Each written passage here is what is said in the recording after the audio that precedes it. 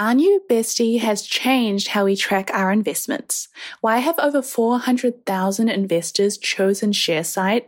It's simple. This online investment dashboard for your investment portfolio supports over 500,000 stocks, ETFs, and funds, plus integrated with more than 200 platforms, ensures your entire investment portfolio is organized and accessible in one place.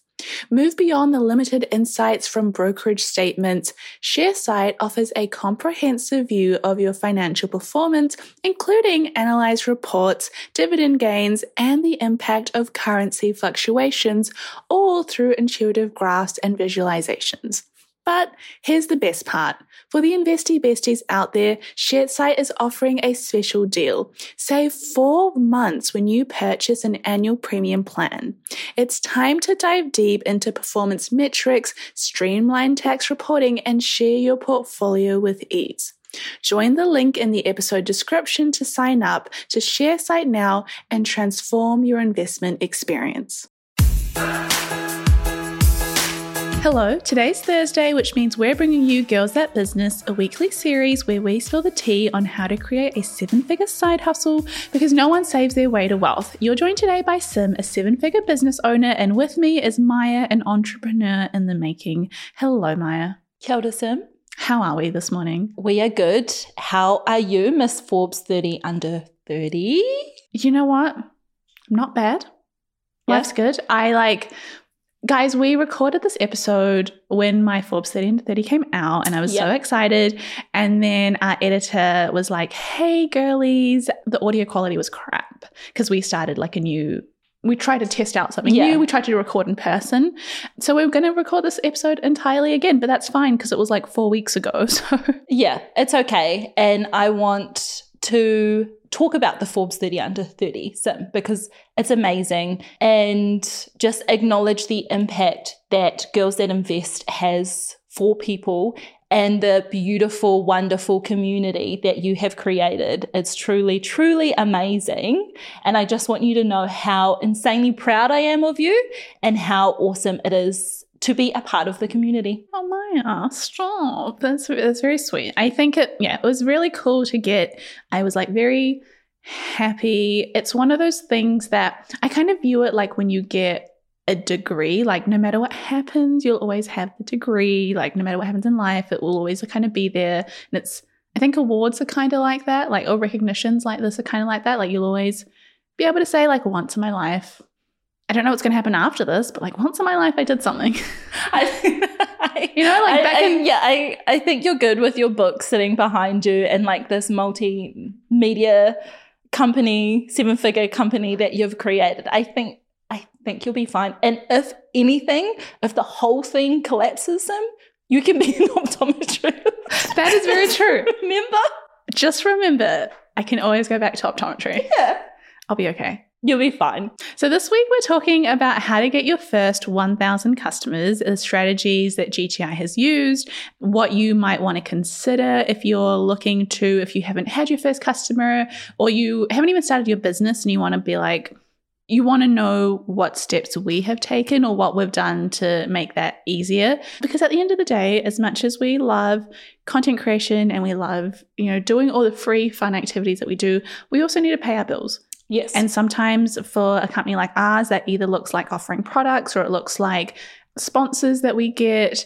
And so it's, how do you get those first 1,000 checks? Yeah.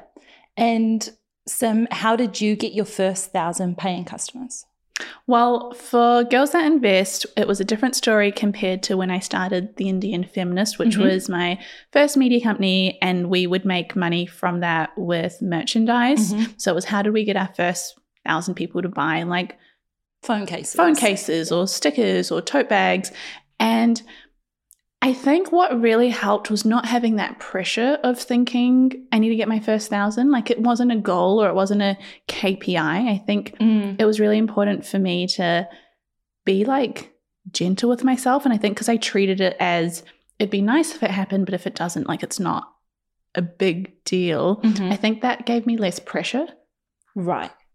And so to start off with, it wasn't I need to achieve this by the end of the month. or it wasn't like I need to achieve this by 6 months. I think that would have really made it harder for me. Mm-hmm. And the first 1,000 kind of came from it took ages. I think it took like maybe like a year to get our first 1,000 paying customers for that brand. Mm-hmm. And it just started with building an online community.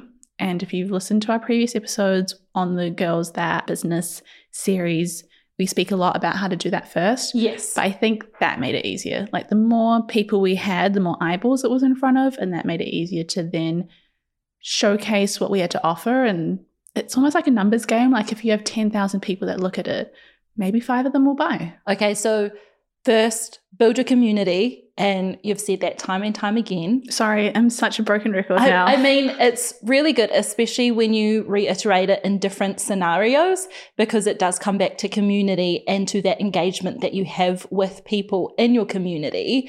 Do you have a number of followers or engagement or time where you think 1,000 paying customers would come into play? Like, do you think 20,000 followers would be able to get you over that 1,000 paying customer line? So the way I look at it is with online shopping, let's say you have like a physical product, you would work out the conversion rate for online shopping, and conversion rate means how many people like go on your website and then how many people actually buy your product. And let's say a conversion rate of like 2% is pretty good. So you'd say if I want to have 1,000 people buy and you had a 2% conversion rate, you would need 50,000 people to have gone on your website, and out of 50,000 people, if 2% of them buy, conversion rate of 2%, then that's 1,000 people. Right. So it's just like an eyeballs game, like how many eyeballs get to your website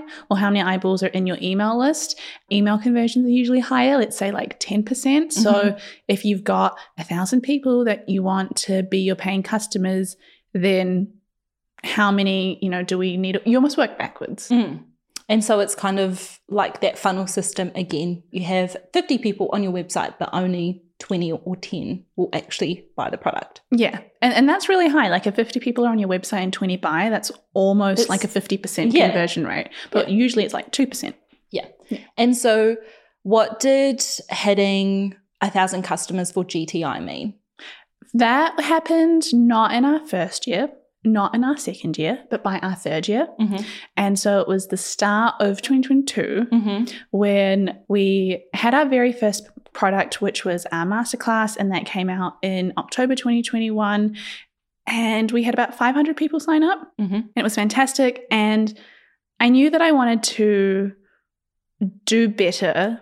And to get from that like first round of people to the second round, it was, what can we do to improve our system? So every part of our product I like combed through, because you do it once, you think you're great at it, but there's always room for improvement, and you never realize what you can improve with your product or your service in that moment. Yeah. But it's like 3 months later or 2 months later, you can like look at it and go, I've got a fresh pair of eyes, I've got a little bit more knowledge, and oh, that was like a really bad font, or I really hated that the way we sent that email, or we could have made XYZ easier.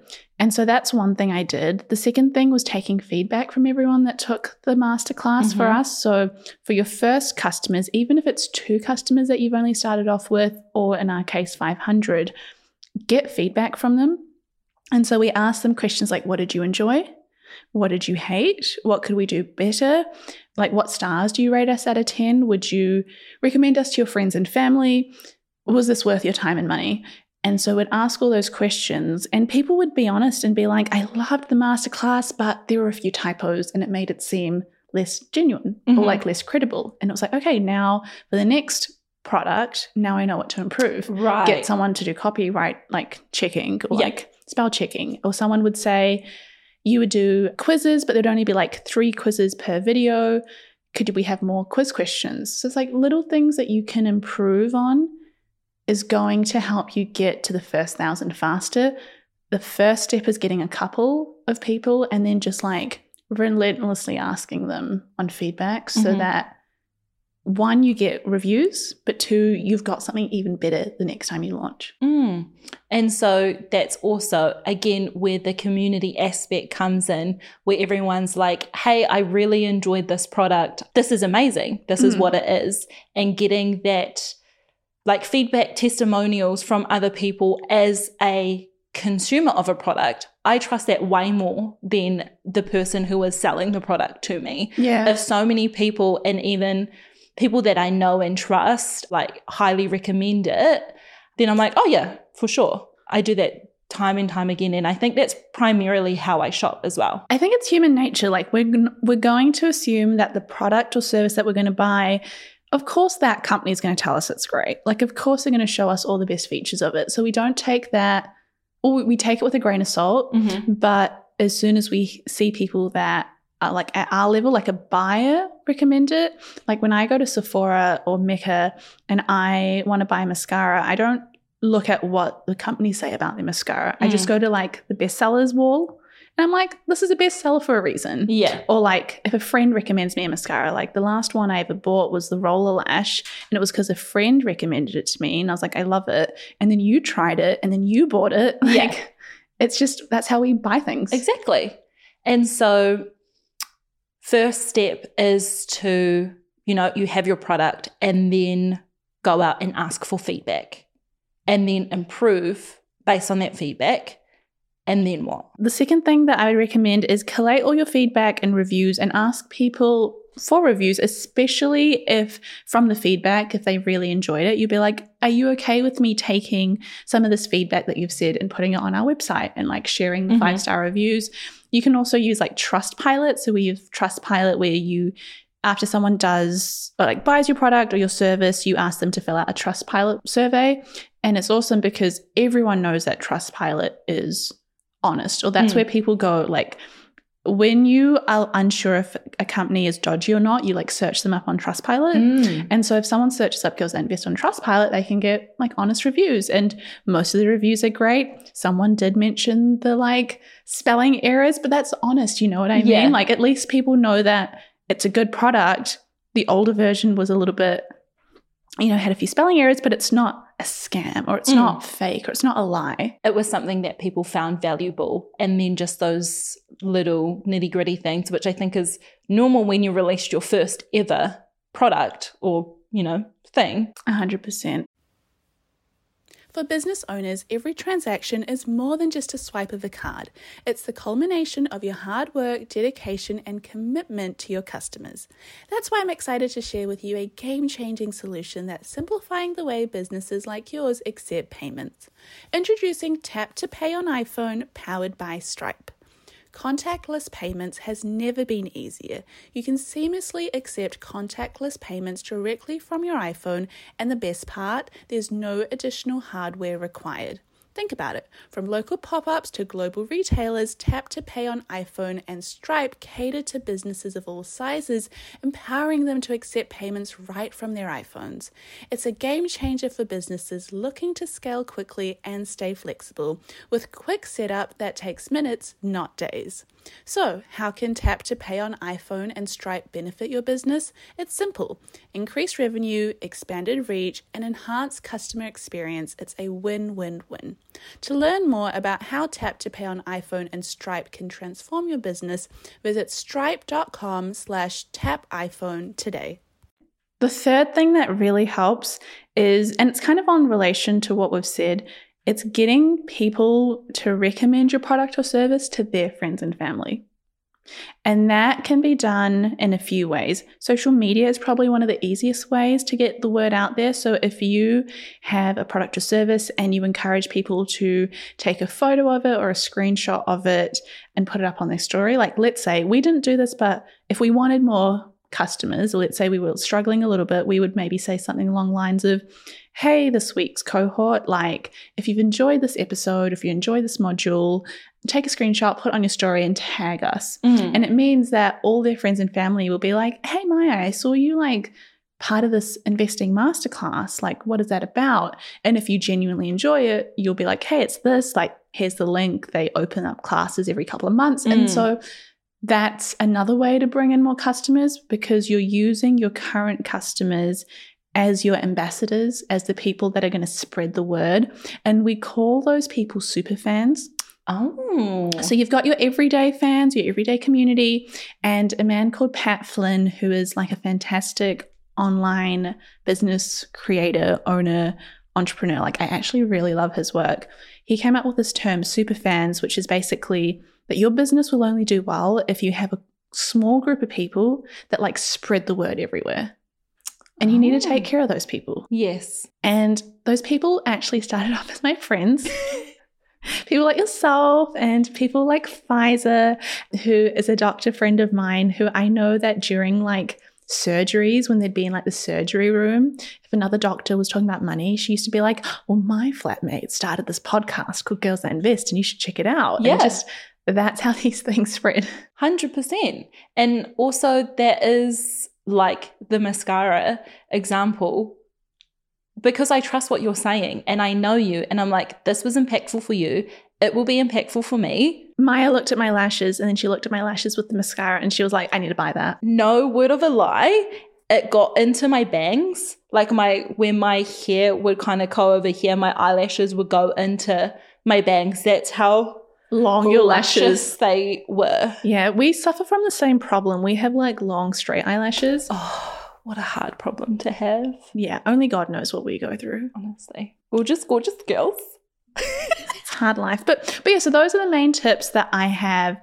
Do you have any questions off that or anything you've like ever wondered around growing your first 1,000 customers? So I didn't know that first 1,000 customers was kind of like a goal to aspire to for business. Mm-hmm. Is it something that we should, like, it's a good goal to keep in mind?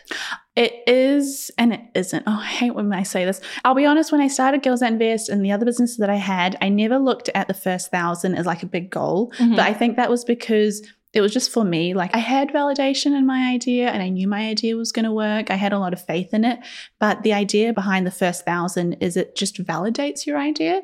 And right. So for other people, when you say, okay, we have sold our product to 1,000 people, that kind of indicates that you've got the right product to market fit. And product to market fit is this idea that the product that you have fits the market. Okay, finally some lingo that like fits. Finally some lingo that makes sense. Yes.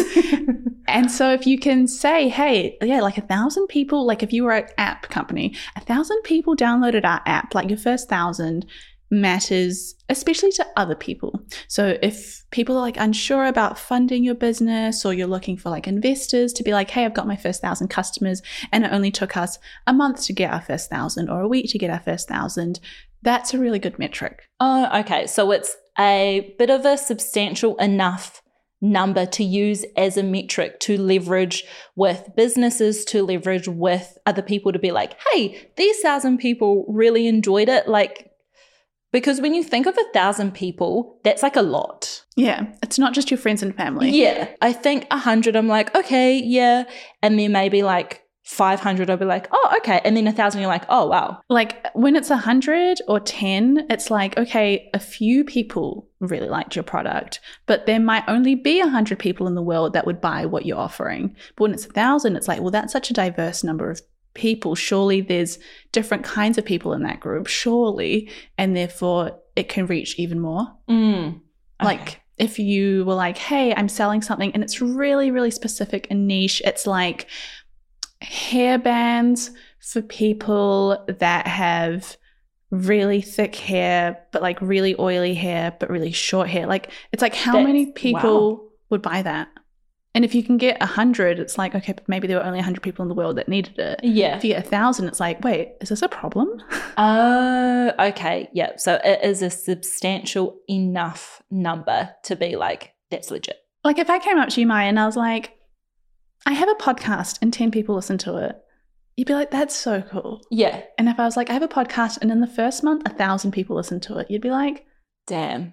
Well, I hope so. Yeah, oh, definitely. Like all I imagine, I remember seeing a saying, it's like when 30 or 50 people buy your product, you might think that that's not that much. But when they're actually in a room, you're like, oh, that's a lot of people. And so now I refer to 100 people is a lot of people in one room, but in comparison to 1,000, like actually in my high school, so I'm a small town girly, and my high school, I don't even believe, had 1,000 people. I think we were sitting on 700-800. Whoa, damn. Okay, that puts it into perspective. Yeah. That's not bad. It's not bad at all. Another example is like the amount of people that have listened to the Girls That Invest podcast. It's like 4 million. And we're like, oh yeah, that's cool. And then we're like, that's almost the population of New Zealand. That's humongous, for lack of a better word. But you just, numbers like mean less. Until you can contextualize it to something, because 4 million, you're like, whoa. I always imagine like 40,000 people is a stadium. That's like my way of like measuring. Like if it's like, oh, 40,000 people saw your TikTok. You're like, oh, only 40?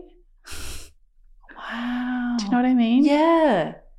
That really puts things into perspective, Sim. Thanks. Especially now in this age of virality, a little bit of a tangent, but 40,000 people is a stadium, folks. I think we live in a time where we think that, oh, only 100 people or only 1,000 people that engage with my content or have found me really helpful is not a lot. I'm like a failure. Like I should just delete my Instagram account or my TikTok. But yeah, 40,000 people seeing you, you're basically Harry Styles. Stop. I would have preferred the Beyonce reference, but I'll stick with Harry. He has some pretty cool fashion choices. So, in my defense, Beyonce just doesn't do enough concerts for me to use her as a reference. Stop. She's not even coming to New Zealand anyway. Is she coming? She's not. Is she coming to Australia at least? No. Well, that makes me feel better. Yeah. I definitely would have went. Well, I hope this episode has been helpful. I find that when it comes to finding your first 1,000 customers, it can seem really daunting. You're like, how do I find them? Where do I start? Obviously, as you've picked up in this episode, it's been a lot easier for us because we've not begun with no followers. So it's not like we've been working with cold leads or people that are like, wait, what is this account? We've often only come up with products when we've had a large amount of followers to begin with. And that's why I always believe in having a community. Even if your community is 100 people, that's still one person that's going to sign up. And that's a lot better than starting something and having 0 people know about who you are. Exactly. It's a start. We've all got to start somewhere. I mean, at one point, every business that I had, every social media account that we created for our brands had 50 people. And we still make posts, and it is embarrassing because you'll have like 11 people like it and you'll be like, 3 of these are related to me. It's one of them's Maya, one of them's Sonia, one of them's like a friend from high school. I do remember you in the early stages of GTI, like we're all liking and sharing everything and you're like, I've only got like a little bit, well, not a little bit of followers, but I can definitely see you're like, let me just keep pumping them out. Let me do what I got to do. Yeah. And you did it. And here you are, Forbes 30 Under 30 in your wonderful office. Wow. Oh, thank you. That's very, very kind. I hope that this episode has been helpful. And I guess I'll see you next week. Yes. Till next time, Maya. Ka kite. Bye. And as always, to finish off with our disclaimer. Girls That Invest does not provide personalised investing advice for your individual needs. We are not financial advisors. The advice from Girls That Invest exists for educational purposes only and should not be relied upon to make an investment or financial decision. Advice from Girls That Invest is general in nature and does not consider individual circumstances. Always do your research and please use your due diligence.